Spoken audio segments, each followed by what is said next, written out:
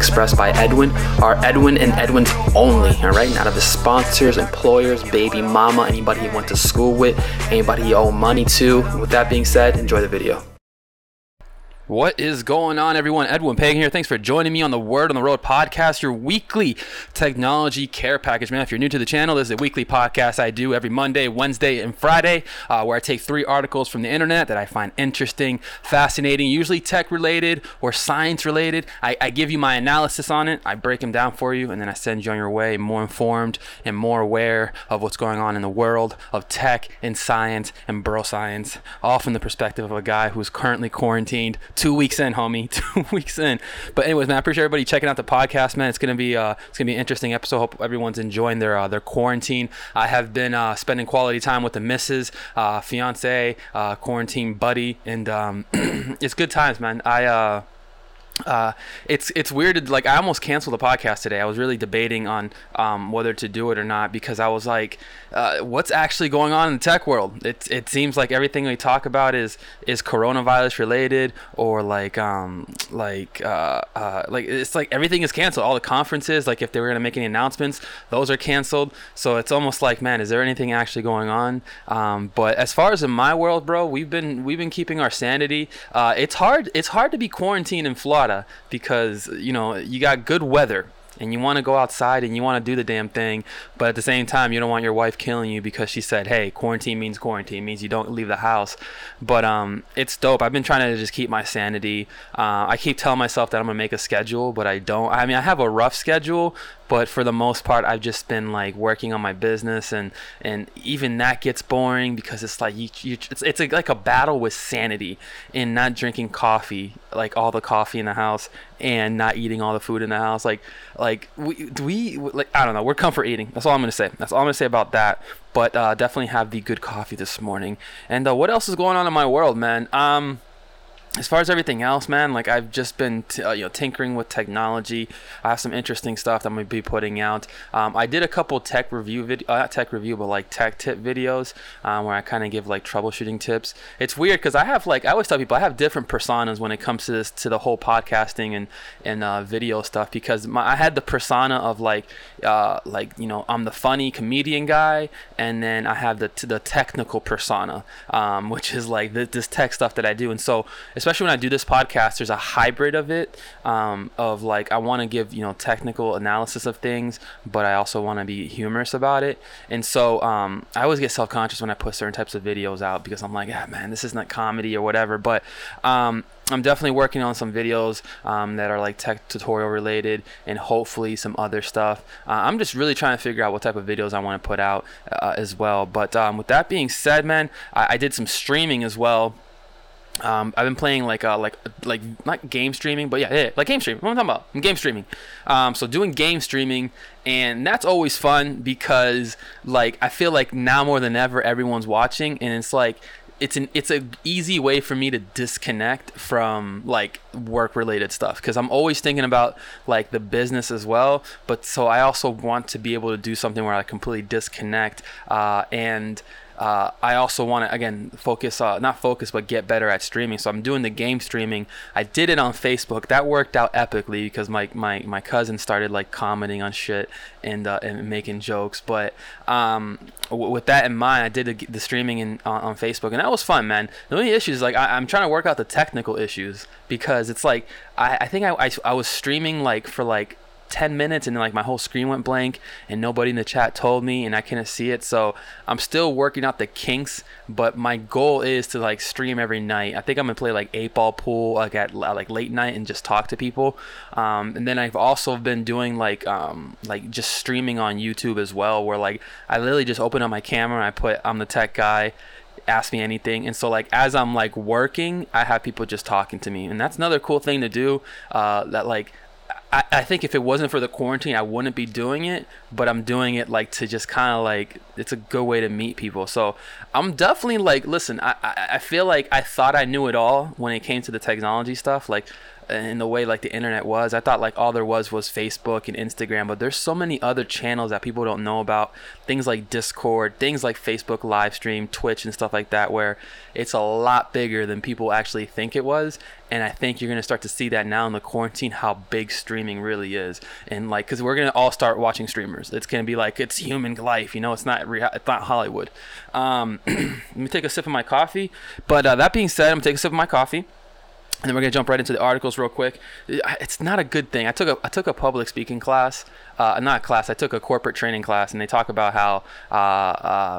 No, actually, I'm lying to you. I took a class, so I was taking a digital forensics class, and one of the courses or one of the chapters was it talked about when you're testifying in court, and one of the things they say is never drink coffee. It makes your mouth all dry, and it's clearly working out right now. But let me take a sip. That's delicious. All right, bro. Let's jump right into it and get everybody on their way, man. Of course, the articles discussed today are available on the description below if you're watching on YouTube. And as always, if you're listening on the audio podcast, it is available in the description of the podcast. But with that being said, guys, first article of the day coming from the fine folks at, you know what, we're going to, what article are we going to do? All right, boom, boom, boom. We'll start with this first one. So fine folks at Verge.com. So basically, Google is using or it uses location data to show which places are complying with the stay-at-home orders and which are not. This is really dope what's going on. Now, we always talk about how Google is tracking us, right? And they know all this information about us and everything. And we always think that they're using it for bad. And this is one of the use cases where they're actually using this information for good. So basically, what Google is doing is, because everyone is supposed to be quarantined, because everyone is supposed to be staying at home, Google is trying to figure out if people are complying with that order. It's data that we can use to help fight the virus. And so Google has basically data that shows that there's a 38% drop in people going to their workplace, a 12% spike in people being at their residential area. And so it's able to cover a lot of different data points, right? So one of the things that it covers is retail and recreation locations, grocery and pharmacy stores, parks covering public beaches, transit stations and workplaces and residents. So Google can actually see how many people are in those locations.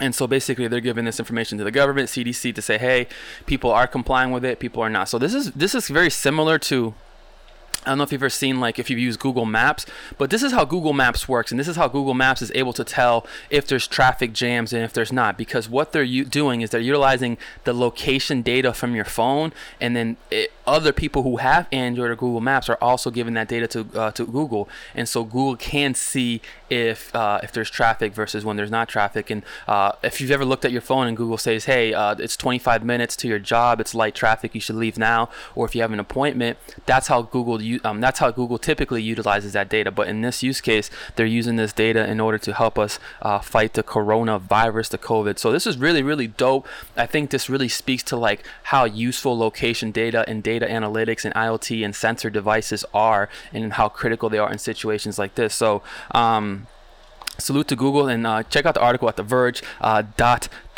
So next article is coming from the fine folks at Bloomberg.com. I found this article very, very interesting, which is basically bosses panic buy spy software to keep tabs on remote workers, man. So basically this article, and I highly suggest it's more of a piece if anything, but I highly suggest you check it out and read it in depth. But basically it's talking about how with the spike in people becoming remote workers, right now more than ever, companies are sending their employees home. They're saying, hey, don't come to the office, we can't spread this virus, here's a computer, work from home. And so this is where the part is interesting, is that there's the article speaks to that the fact that like there's been a huge demand and spike in software that remotely monitors employees, right? So there's a lot of software out there that companies can install on their computers that basically will monitor what your keystrokes are, what your what websites you're visiting, if you're away from your computer. And the fear comes from the idea that if we send people home,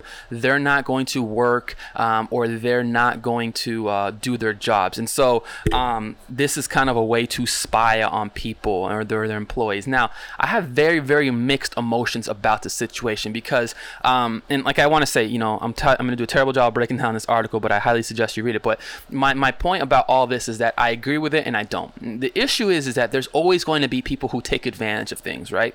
Who take advantage of the fact that they're working from home to just not work, right? A great example of this is like Yahoo, right? When Yahoo was acquired, or when they got a new CEO a couple of years ago, I think it was Marissa Mayer, when she came into the office and she took over, one of the first things she did was look at the VPN logs. And the VPN logs are basically an application that if you work for a company and you work remotely, you have to have it on your computer in order to access a network. It's a virtual private network connection. I bet. So with that being said, she looked at the logs and she realized people were not signing in from home. People were not working from home. They from the hours of 9 to 5, some of them would be at the beach. Some of them would sign in until 3 or 4 o'clock in the morning. And so there was so many people taking advantage of it that she said, you know what? All essential workers come into the office. Everyone who's essential to this business thing, they have to come into the office. And it created a huge controversy because people were saying, hey, I have to pick up my kid, I have to do this and that. But what Marissa Mayer kind of just said was like, hey, like you guys took advantage of the situation. Now basically people have to come back into the office. And so the article was really, from that standpoint, I get what they're saying. But the issue is that like she brought people back into the office, but she wasn't keeping tabs on what they were doing. She wasn't micromanaging. And so a lot of these companies, what they're trying to do is that they want to be able to keep tabs on like what websites you're visiting. They want to be able to look into your webcam and see if you're working, right? They want to be able to see, the list goes on. And it's the type of thing where it's like, I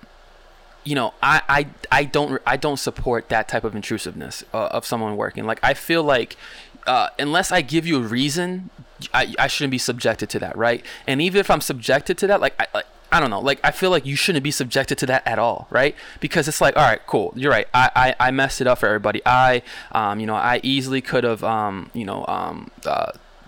done my job, but I feel like if you write someone up versus like, yo, let's put this software where they can spy on them, it's like, no, don't spy on me unless I give you a reason to. And even then it's just awkward, and it's very, very creepy to me. And I remember like working the help desk or working IT, one of the things that I saw a lot of people do was like they would put duct tape over their webcam, and they're like, well, we think you're spying on us. I'm like, why would we do that to you? That's so intrusive. And with this article, what it's showing is that like a lot of supervisors, a lot of managers are rushing out to go get this type of software so they can monitor their employees to see if they're actually working remotely. And some people have different opinions about it. One of the opinions I saw was that my personal advice is to use it as an advantage. So it says, my personal advice is to use it as an advantage, as a way to prove to your manager that you are capable of working autonomously. And it's true. It's one of those things where it's like, I've worked most of my career unsupervised, and I'm talking about low paying jobs. I worked unsupervised and vice versa. And so to me, the fact that companies want to do this off rip is just like, it's just so intrusive. But at the same time, like, the way they're saying it's like it's your turn to prove it to your boss. Great, I prove it to you, but you're still doing it, and that to me is just intrusive. And I think a lot of it's just like a lot of supervisors who, in my opinion, they don't have anything else to do but watch their employees. And I feel like there's enough software out there that can minimize the liability, but to me it's like, as long as the person's getting their job done, what does it matter? You know what I mean? What they're doing, right? So it's like, yes, I check my Facebook. Yes, I watch my Netflix, blah, blah, blah. But do I get my job done? And do I do it well? The minute I'm not doing it well, then I think you have an issue and you have the right to justify utilizing this technology. But unless I give you a reason for you to do this, then you shouldn't be doing this whatsoever, right? It creeps me out. When I worked at the school district, or when I was in high school, actually, the way they would spy on students, right? The way they would watch their screen when the kid didn't realize it, that to me is just intrusive. It's intrusive. I'm having mixed emotions about it again, because I think a part of me is like, it's a way to keep people safe.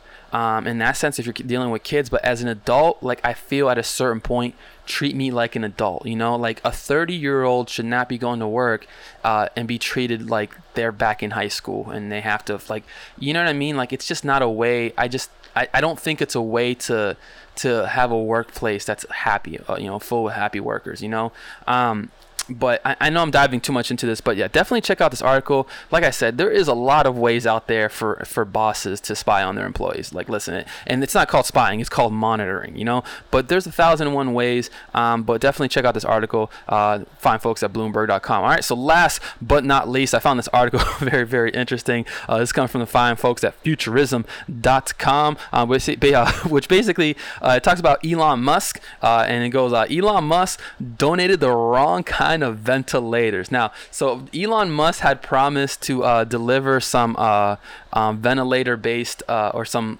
ventilators for the coronavirus, for to help with corona, right?